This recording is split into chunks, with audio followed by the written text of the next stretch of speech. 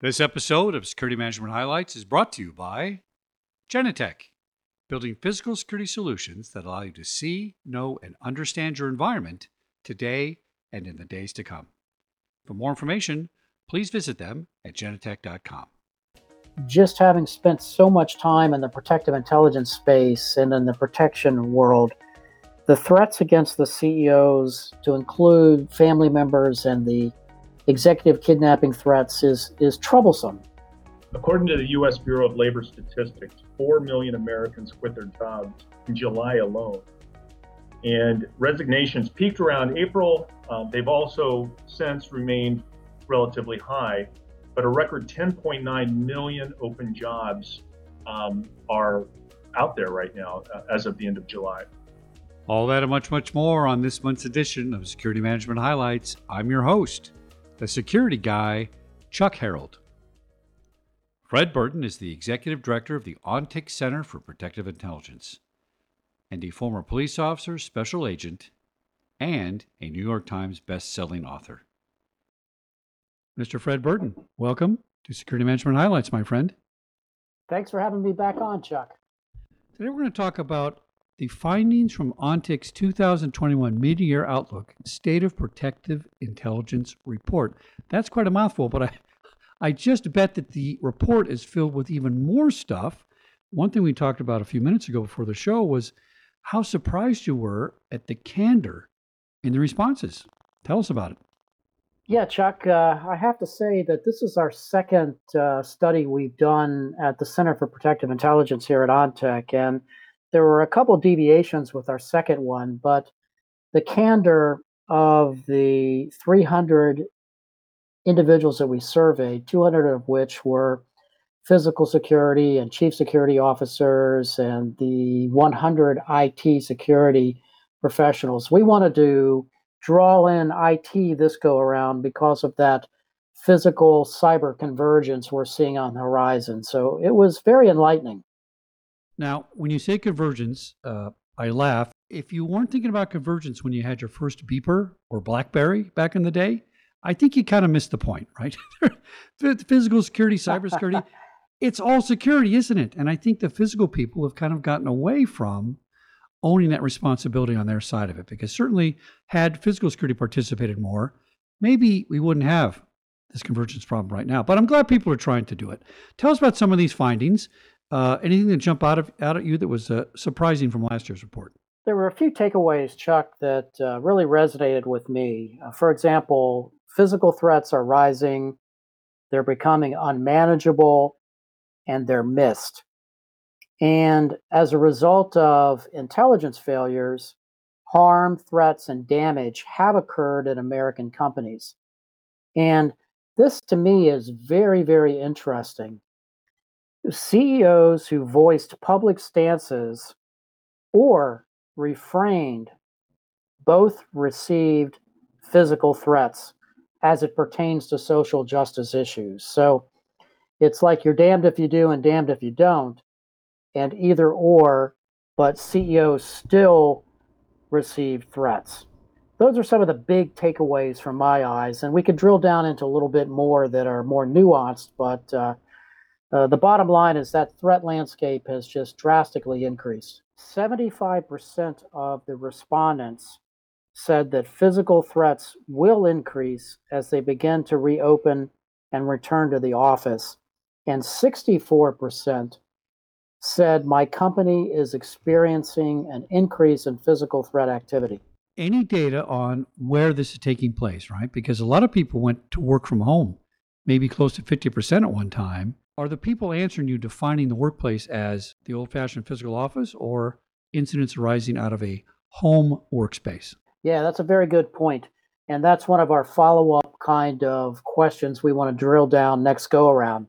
I think it's a combination of both. And the reason I say that is, as an old protection officer, Chuck, and this will resonate with you, one of the more interesting nuggets in our survey was that 15% of the individuals surveyed had experienced executive kidnapping threats, and 22% said that our CEO or family members have received physical threats. And if you do the math on that, Chuck, 45 of the 300 companies had received executive kidnapping threats, and 66 of the 300 companies had received threats against our CEO and family members. I mean, think about that. Any indication that there are criminal enterprises involved in this that are more orchestrated than random citizen violence? I just get a feel there's something else going on here.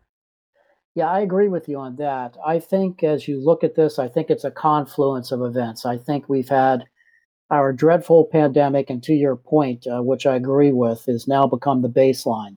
Let's face it, you have some companies with only 10% return back to an actual physical office, but for the most part, people are still operating in a virtual capacity, which, as you and I both know in this space, poses unique security challenges. So, where does the work end and where does the home begin? And it's all blended today. And then, of course, we had the horrific events on January the 6th at the U.S. Capitol. And let's face it, we're still dealing with a very polarized, bifurcated nation here inside the continental United States. And you throw on things such as the Afghanistan withdrawal. There's a lot of geopolitical events that come into play as well. So, what's your takeaway on using the data to have a more effective response? I think it sounds like it's going to be a new paradigm on getting back to normal, so to speak, or returning to work, or just adopting our current phase as the new normal. Security guards kind of went away from buildings for a long time because buildings were empty. But as we reopen and we have these physical threats on the horizon and this huge increase, what are we going to do to change our response? Well, I think it's interesting when you look at that because I hear from CSOs every day that they're thrown into the public health debate and they've got a new task of responsibilities, or part of that mission creep now has included health and trying to navigate through that and the threats resulting as a result of just a return to the workplace and those kinds of variables that come into play. So the CSO of today, again, has another security stacking kind of challenge placed upon them, which includes COVID, health, going forward, touchless entry as we revisit back into the workplace. And I think the only way that you can navigate around this, Chuck, to be blunt, is technology. I think you need technology to help you get through this. Well, I agree. And the technology to me translates to information, right? You use the technology to pull information out so you can make more informed decisions. Right. And utilizing the data to help you make, to your point, better informed judgments as to what to look for over the horizon. And then also what is going to be your new steady state of just operational tempo. And I'm a big believer in how to utilize these kinds of forecasting data to help you navigate your ongoing threat landscape so you understand exactly what's taking place. Now, out of that 300 people you interviewed, and companies, I assume, do they break either way as far as, 50% are IT companies, 50% are manufacturing, something like that? Or is it one sort of company? It's all across the spectrum, from multinational corporations and various sectors, from manufacturing to financial, to all different kind of segments in society, which we wanted a broad spectrum just so we had a good picture of the landscape as it pertains to what we're seeing in light of the pandemic and the return to work, or the kickstart back to work, however you want to phrase it. And the at the end of the day, though, the one thing that I sense just taking in all the data is that there's a tremendous amount of concern as we do start to go back to the office, and there's not a lot of answers as to how to navigate that. And companies are literally trying to benchmark, learn from each other, and share, and trying to stay in front of this. And I think from a holistic perspective, Chuck, I think there's no way this can be done on your own in the security spectrum anymore, meaning this has to be a holistic kind of response as you bring in HR, corporate legal, facilities, maybe even environmental health and safety as partners to try to look at this in a holistic kind of fashion. Well, I agree with you 100%. And what's interesting about the cross section of the people you interviewed is I think it makes your data more significant in a way, right? There's something very new going on here. In other words, this isn't a bunch of IT people that are always on social media, always arguing on Twitter, and so they're subject to Twitter attack, so to speak, right? They're in the game of this public discussion. Some of these people aren't on social media. Some of these CEOs are just doing their job, and they're still being targeted. So something else is definitely going on here that's going to require a new response. Yeah, I agree with you. And, out of all the data that we collected, just having spent so much time in the protective intelligence space and in the protection world, the threats against the CEOs, to include family members and the executive kidnapping threats, is troublesome.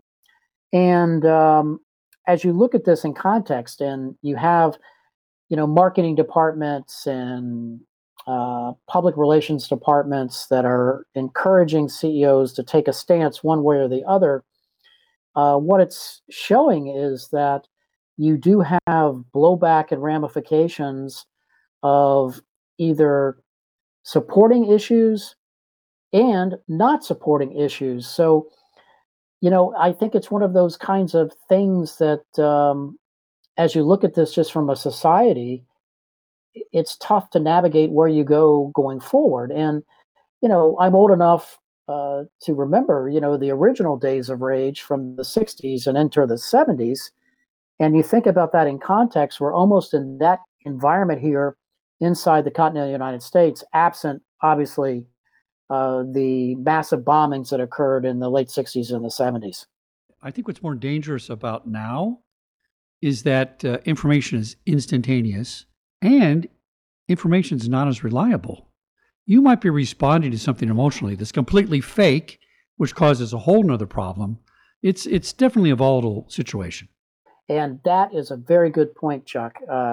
Trying to determine credibility, reliability, fake news, getting to the ground truth, as we used to call it, for accurate information, trying to separate the signals from the noise, and then looking at those signals and trying to evaluate whether or not that individual is actually just a howler or is that person a hunter. And I think that's where you really dive into your ability to analyze that data quickly, but you have to capture it first. And that was always the challenge even when I was an agent, and still is today in the government, is the ability to capture that adverse intelligence signal that's really worrisome, or is it just some individual that is spouting off because he or she doesn't like the position that you've taken on whatever issue it might be. Mr. Fred Burton, thanks so much for coming on Security Management Highlights, my friend. Very good stuff. It sounds different from all the other reports I've heard this year. This is very specific data that people need to pay close attention to because it's changed in our entire response paradigm. Well, thank you so much for having me on, Chuck. I really appreciate it. October is Cybersecurity Month, and what better guest could we have than Mr. Matthew Chevalier? He's the Principal Security Architect and Manager for Genetec. Mr. Matthew, welcome to Security Management Highlights, my friend. Thank you. Always love speaking to Genetec. You guys always had the best solutions, and you're a legacy company. You guys have been around a long, long time. So really, you know what you're talking about. And I love speaking with architects because you guys are designing things not from 30,000 feet nowadays, but from outer space, because all systems are so complicated. So tell me, Matthew, what are the top 3 things someone can do today to ensure that their security system is secure? Yeah, okay. So think about this. Think about how users are logging in. Basically, they just log in, right? So it would be the same for hackers. So the first thing you need to make sure is that default passwords aren't used anywhere in the physical security systems that you manage. In fact, we did some research on this some years ago, And we found out that 22% of systems that were used in production at the time had at least one camera using default manufacturer's credentials. So certainly this is something I would look into first. Use long, unique, and random passwords. Think about user access as well. So people are notoriously bad at managing password. They lose it, they reuse the same everywhere, and they use the name of their cat or the birthday of their child, right? So you have to do something about this. The most straightforward solution is to implement password policy and multi-factor authentication. So that's the first point. Control the access. Next, make sure that your devices are up to date. Let me tell you an anecdote on this. We used to do a roadshow with Genetec some years ago. So we would visit various cities and talk about cybersecurity. In it, I had a demo portion where I showed how easy it is to hack a security camera.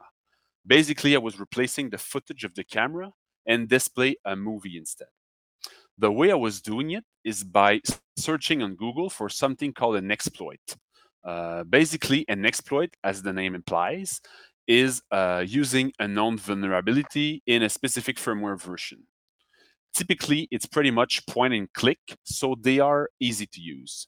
Now, the vulnerability exploited by this is known by the manufacturer and has been patched. But people are not good at deploying patches in a timely fashion. So this is not fun, not glamour, but it needs to be done. Take care of these problems before it takes care of you. Finally, supply chain risk. This year has been about supply chain risk big time. SolarWind, Colonial Pipeline, those are all examples of supply chain problems. Even President Biden issued an executive order covering this, in fact. So concretely, what you need to do is make sure that the solutions that you resell are made by people that take this into account. Now, this can be hard to assess, but you can do it by gauging the maturity levels of your partner. So, do they have any cyber certification? Do they have a vulnerability disclosure program? How they react when they have vulnerabilities? Do they try to minimize the risk, or do they provide? Are they proactive about it? Do they conduct annual pen tests? If yes, ask the result. Ask to see it. Those are example of points that you can check to infer the cyber maturity level of a supplier.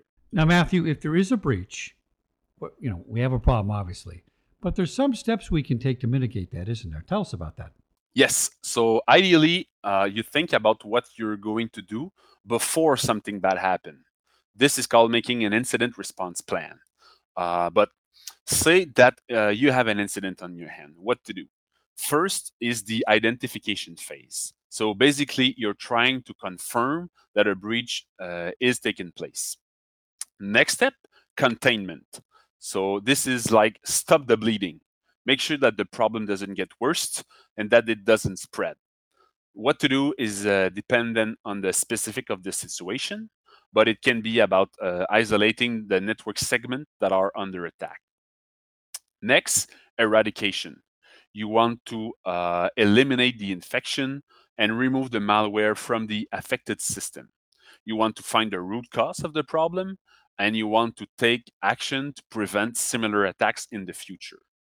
Next, recovery. So return the affected system to their working states. You want to monitor and verify and test that those systems are behaving correctly and normally to make sure that the problem is not there anymore. And finally, lesson learned. So at this stage, you take a look at the incident with a humble but a critical eye to identify areas of improvement.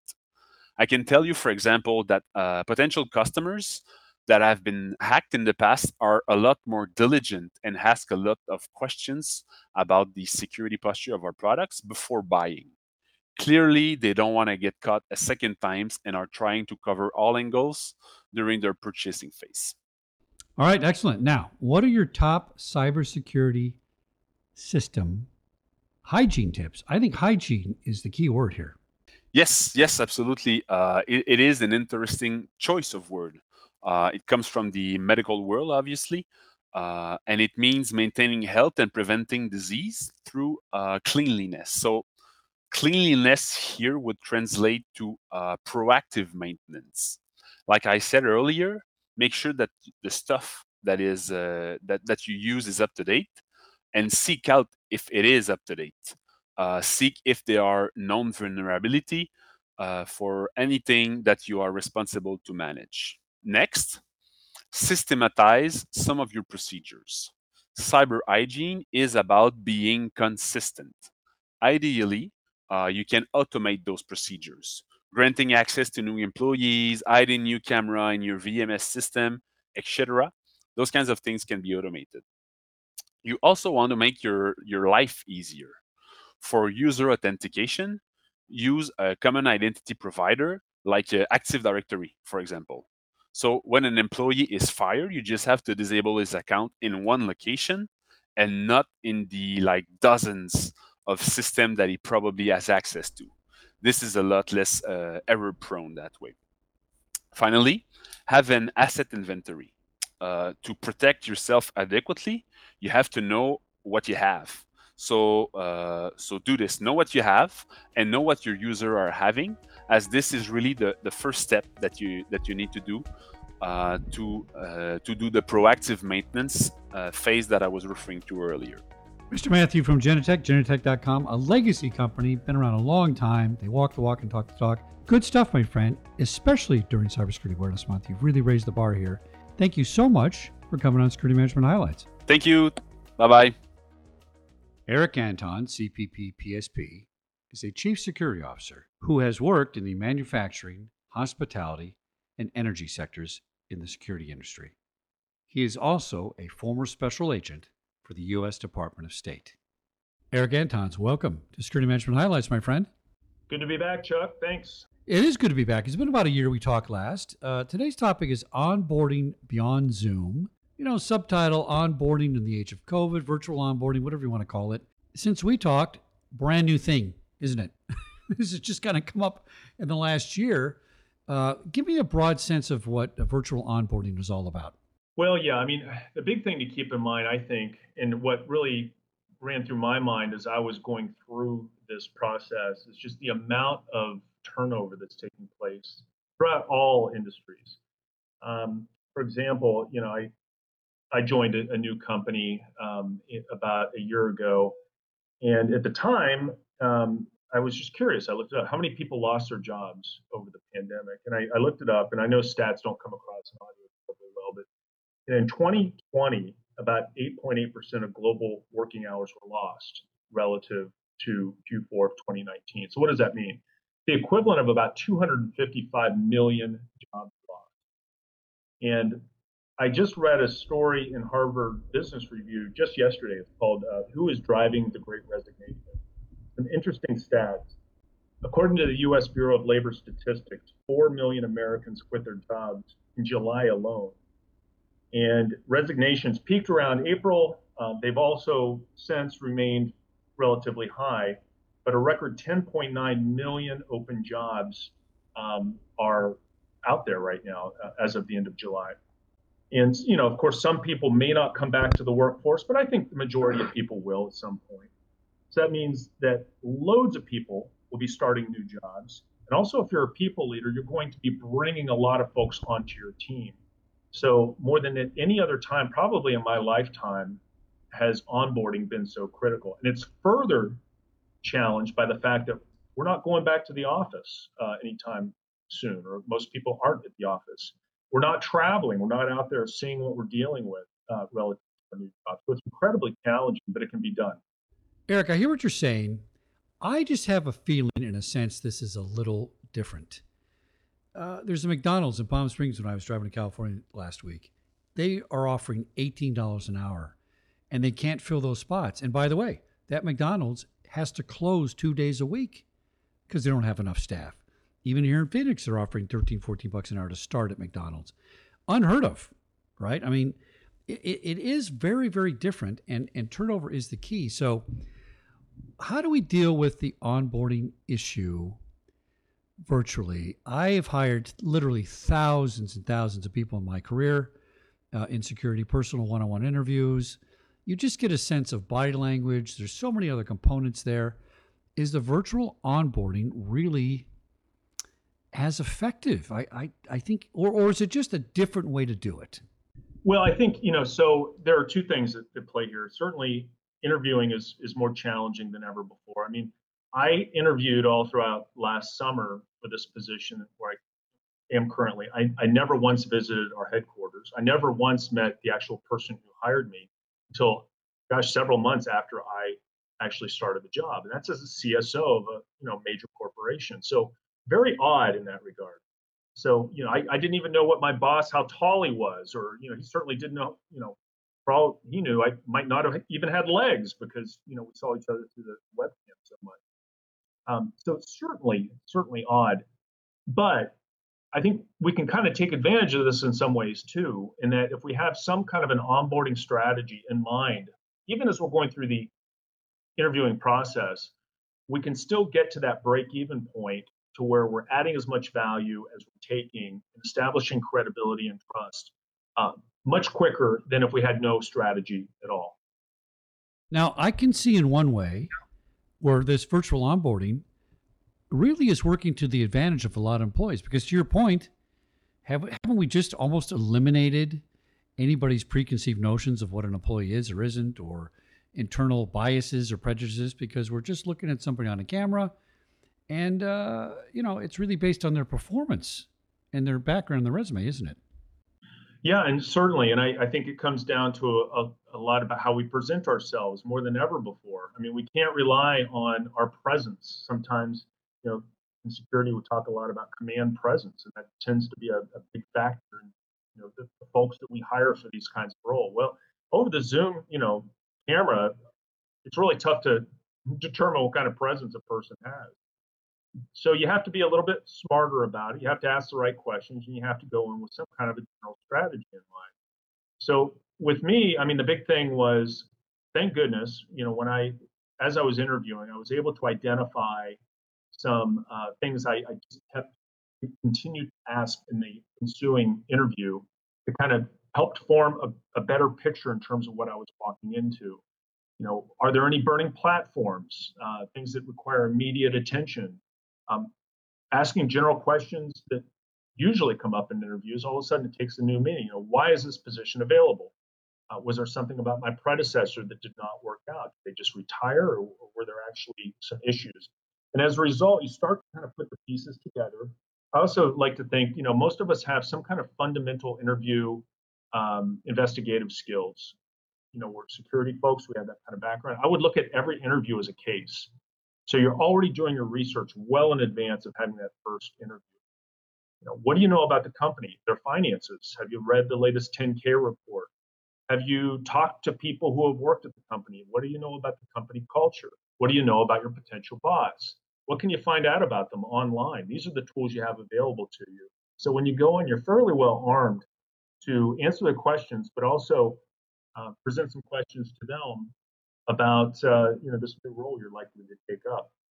And then once you get hired, well, wonderful, great, you got the job. Something that I did, and I didn't really think about it too much at the time, but I set up about 39 short 30-minute onboarding calls with everybody from administrative assistants all the way up to our CEO. I had a little strategy in mind. I started off with folks that were my direct reports for the most part, because I figured they could probably fill me in the most on truly what I'd walked into. And with each successive call, I kind of worked with the chain of command so that by the end, I had my talking points pretty well polished. I knew of certain landmine discussions to avoid. And I also just had a better understanding of the organization on a whole. And what I learned in those 39 onboarding calls was just fascinating. And it just kind of helped me, I think, get farther ahead than had I been in the field. Or I'll say this, it was a substitution. I wouldn't say the best substitution for what would normally be a 3-month period of being out in the field on a consistent basis. Now, I actually think that's brilliant. So I remember my days at Disney. My first day of work, I was told, you're not starting work for 2 weeks. And I spent 2 weeks going to every other department that my department interacted with, spending a day with those people, getting to know them, talking about it. And it gave me a better overview of the company. I think your calling strategy is brilliant because you know what? You might not have met 30 people in the physical environment doing that. And maybe you're really establishing a better relationship this way. So maybe the virtual part of it, in this sense, works out better. Yeah, I mean, people were available, certainly. So the downside is nobody's traveling. The upside is nobody's traveling. So they don't have the excuse that they don't have the time to meet with you. I think a lot of companies, too, have kind of adjusted their expectations about onboarding a little bit, too. Again, it's all about this break-even point where you're adding as much value as you're taking. And I remember when I transitioned to my first company in the private sector from the government, I had a discussion around this with an HR recruiter. I said, what's a reasonable expectation for your first year or two? And she said, well, generally speaking, at our company, in our industry, the first year it's accepted that it's all about understanding the company's processes, their internal politics, uh, the personalities, and the platforms. We don't really expect, honestly, a whole lot out of the person for the first year, but we do expect you to hit the break-even point maybe 6 months into it if you're hired correctly.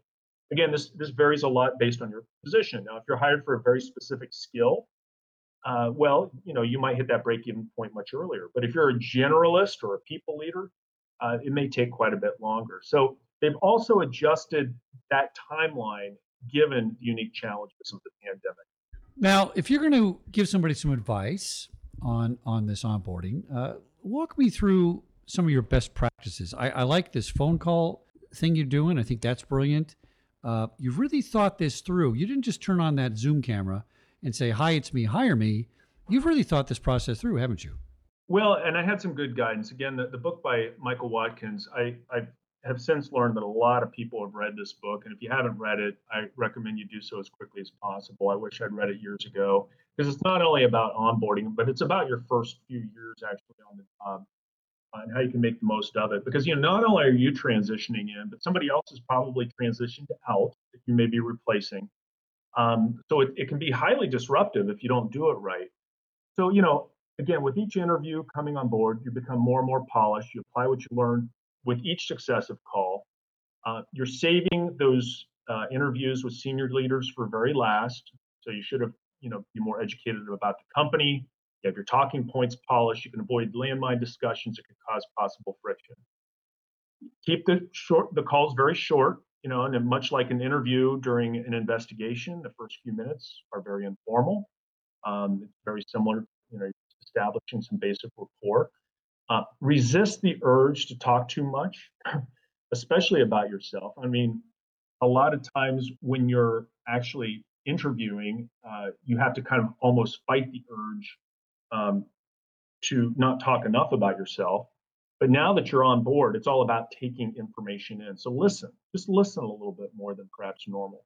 This is an opportunity for you to learn about them and the company and the culture, as well as a chance to leave a very favorable impression of yourself with them.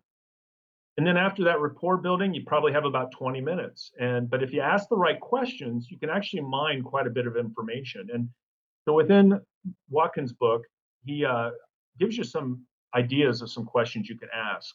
And I tried to stay on 3 essential questions within those 20 minutes.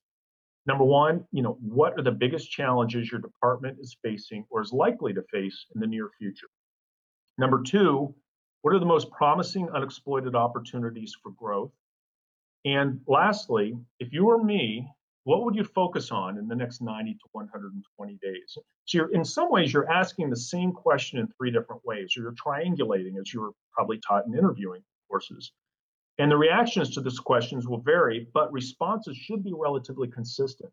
And at that point, you start documenting all the responses and you start to see certain patterns emerging. And I found that throughout the 39 calls, I identified really 4 major issues that I needed to focus on. And that became my gap analysis for my first year. And everything's kind of moving forward relatively congruently with those 4 identified areas. Stay focused, ask the right questions, tabulate the answers, form a gap analysis as a result, and then use that to propel your strategy moving forward. It can be done. Excellent advice, Mr. Eric Antons. Thanks for coming on Security Management Highlights, my friend. And let's not wait another year to talk. Let's get in touch sooner. Sounds great, Chuck. Thanks.